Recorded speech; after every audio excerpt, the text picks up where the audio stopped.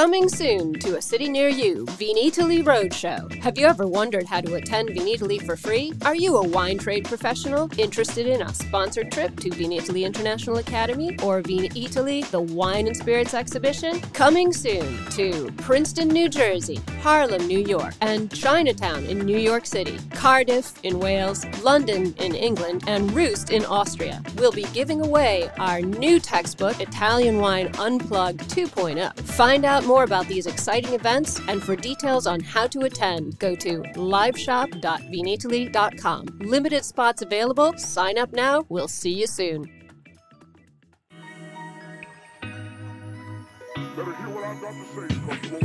Welcome to this special Meet the Judges series on Voices. This sub-series will introduce several of the international panel of judges taking part in the 5-Star Wines and Wine Without Walls competitions, taking place on March 28th to the 30th, in the lead-up to Vinitaly and Opera Wine.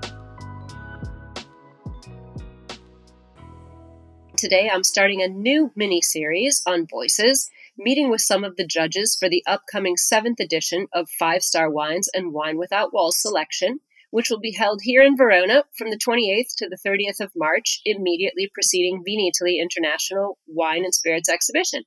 I'm especially pleased to welcome Yannick Benjamin to Voices tonight. Yannick was my very first guest way back in November of 2021, so he's going to be my first guest for this mini-series. He's a renowned sommelier and beverage director. He's won way too many awards for me to talk about, but most recently he was awarded the prestigious $1 million Craig H. Nielsen Visionary Prize, which is an award for those pushing boundaries while living with spinal cord injuries. And Yannick co-founded the charitable organization Wheeling Forward that hosts Wine on Wheels programs all across the country, raising funds for spinal cord injury research. And he's a very influential advocate for disability accessibility in restaurant industry. And not just for guests, but for workers as well, which I think people tend to overlook sometimes. He has his partner, George Gallego. They own together a very award-winning restaurant called Contento in Harlem, where we just hosted the Vinitaly Roadshow event last week. And he's opened Beau Pierre Wine and Spirits, an accessible neighborhood wine shop in Hell's Kitchen in the same building that he grew up in, which is really exciting. So welcome back, Yannick. Thank you so much for taking time. I know you're off to France tomorrow, so I'm really glad to talk to you. Well, thank you for having me. I appreciate that. No, it's a huge pleasure. You've been such a great friend for Via and for Vinitaly for so many years. How did you get involved as a judge for 5-Star Wines and Wine Without Walls? You know, I was invited down for Wine to Wine as a keynote speaker. And of course, what a great place to build relationships and to network and to connect with people that you would normally have the chance to connect with. And it was just from there, it just kind of really happened organically, to be quite honest with you. And I was asked to come in and judge, and I was absolutely honored and delighted to be able to do so. And so that's how it all happened. Typically, you've become what's called a panel chair for Wine Without Walls, which is the part of the selection that focuses on organic and biodynamic and sustainable wines. A panel chair oversees the other judges on his or her particular panel.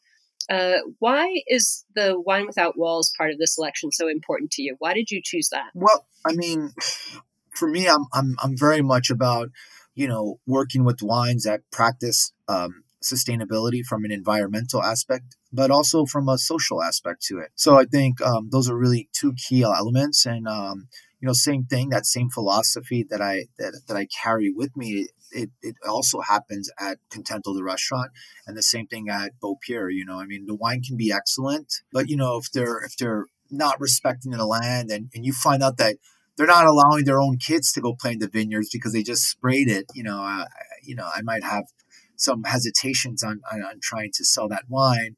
Or on the other end, maybe they are practicing, environmental sustainability, but they're not paying their workers fairly, or they're not treating them fairly, and there's not a great reputation. And those are wines that I really may not want to support as well. So this is an important category, especially for the sustainability of wine itself and the world of wine going forward into the future. I love that you brought that out.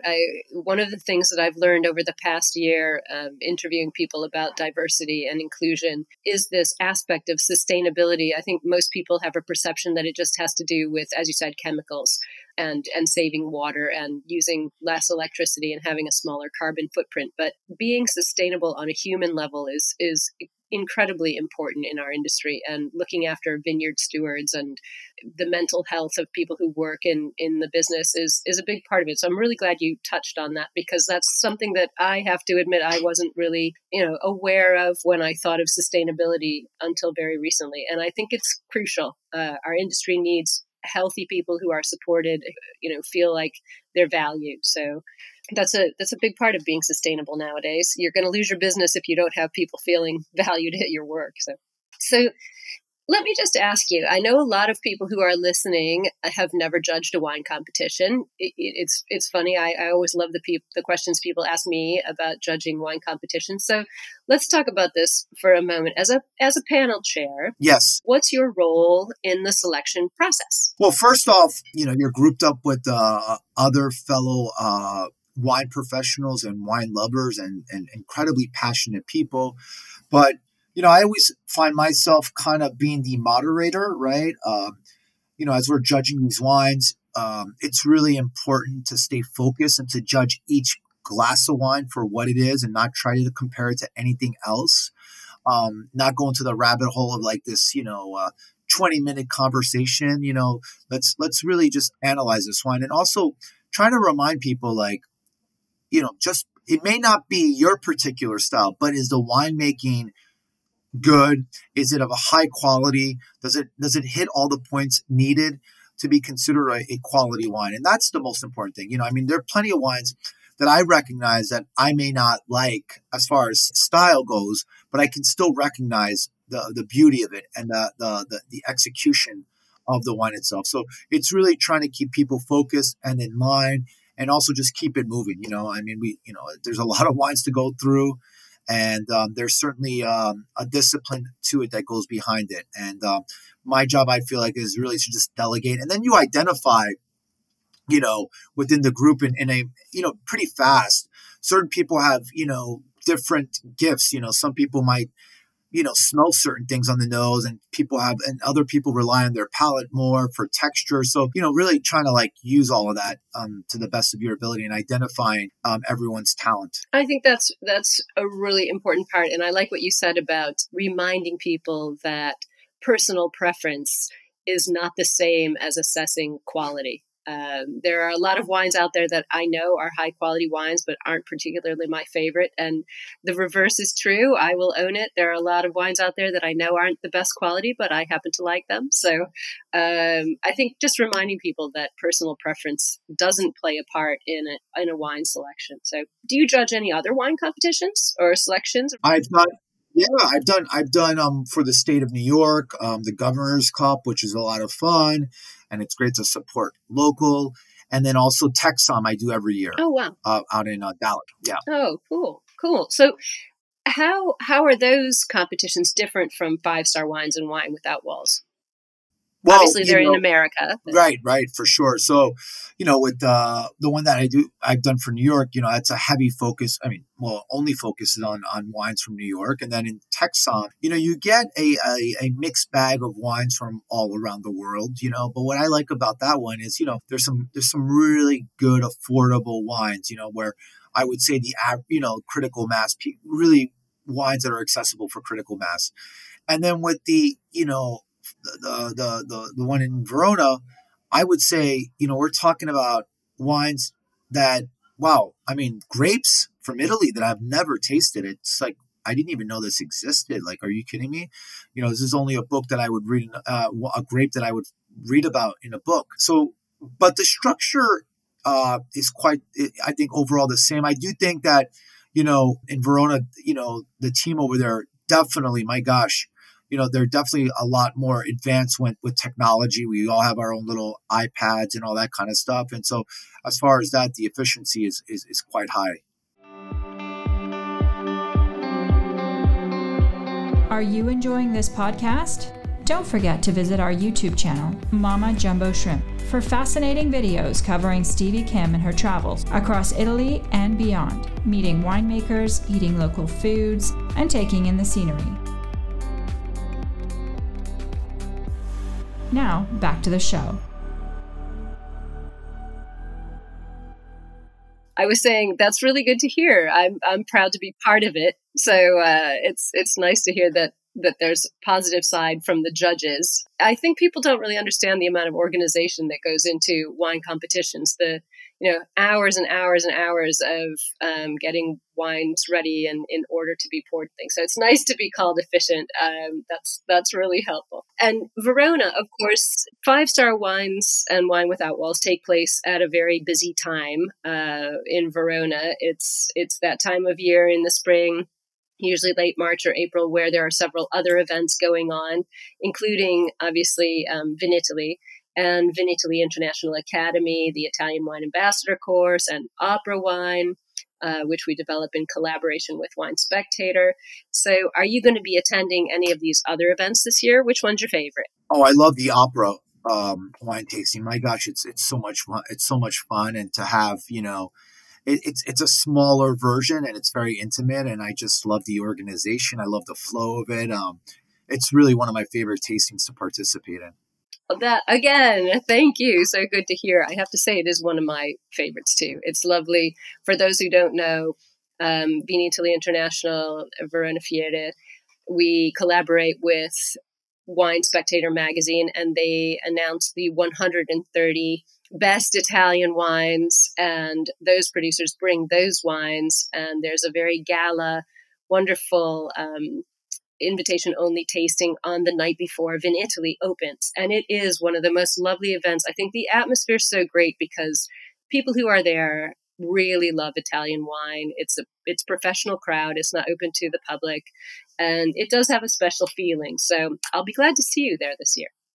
But most definitely, yeah. I'm going to ask you a little bit about your day job, because not only are you, running a restaurant and a charity and educating people and doing a lot of other things that we won't go into right this minute, but I know you're importing Italian wines now as well for your new business.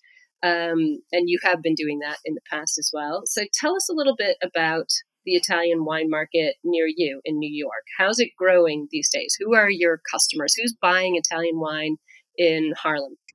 Yeah, well, the Italian wine market has been just booming. And I think that's a reflection on, from a culinary aspect. I mean, you cannot walk down the block without passing by an Italian restaurant, There has been and it always has been this incredible love affair for Italian food here in the United States.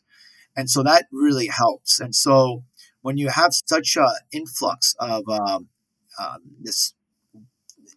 Italian restaurants from, in all 5 boroughs for that matter, you're definitely that comes with a lot of wine as well, a lot of Italian spirits as well. And so I really have to give credit to those that, have this passion for Italian food and Italian restaurants. And I think they are really the most important variable in the success of Italian wines infiltrating and really making their stamp here in the city of New York. Yeah, I think that's a really good point. And it's good to hear that, Italy has a special place in New York's heart. So it's good to hear that is still really vibrant and still kind of driving some of the wine market there. Your restaurant, you mentioned, Contento, you have this kind of really cool blend of Peruvian and French cuisine and this unbelievable sort of biblical wine list. I just wonder, what are some of your favorite pairings with your dishes at Contento, but with Italian wines? Yeah, that's a great question. And I generally, we'll just stick on like the Peruvian centric dishes. And I really love like Italian white wines. I think they go really well because there's Peruvian dishes can, they have high acid, a lot of them. There's a saltiness to them. There's a lot of these aromatic aromas because there's all these unique ingredients. And I just feel like it's just a perfect ingredient, a perfect complement when we talk about grapes like Vernaccia, Verdicchio, Vermentino, things of that nature, even Pecorino. I think they really complement the food quite well. I think oftentimes people find, or there's a stigmatization about Italian white varietals being kind of boring and dull. And I actually completely disagree. My gosh, there's so many wonderful producers making incredible, refreshing, complex Italian whites. For reds, I would go more, generally speaking, grapes like Barbera and Dolcetto, even, Nerello Mescalese, Frappato, wines that are just aromatic and crunchy and have nice acidity and not overpowering. I love it. You're so singing my song. I love the textural element of Italian white wines have we can't say tannins, but a real texture to them. And they can make such a difference with foods that come from other cultures around the world. One of my favorite things to do is pair Italian wines with things like Thai food and Indian food and Mexican food. Sure. And it's always a fun game to play. So, well, Yannick, I don't want to take up a lot of your time, and I'm so grateful to talk to you tonight. I'm really looking forward to seeing you again in Verona, and I hope you have a safe and successful, prosperous, positive trip to France. Thank you so much. Appreciate that. And thank you for being such a good friend to Italian Wine Podcast, to Via, and to Vinitaly, and we'll see you in Verona soon. Thank you. Have a great one, okay? You too. Take care. Bye now. Thank you for listening, and remember to tune in next Wednesday when I'll be chatting with another fascinating guest. Italian Wine Podcast is among the leading wine podcasts in the world and the only one with a daily show. Tune in every day and discover all our different shows. You can find us at ItalianWinePodcast.com, SoundCloud, Spotify, Himalaya, or wherever you get your pods.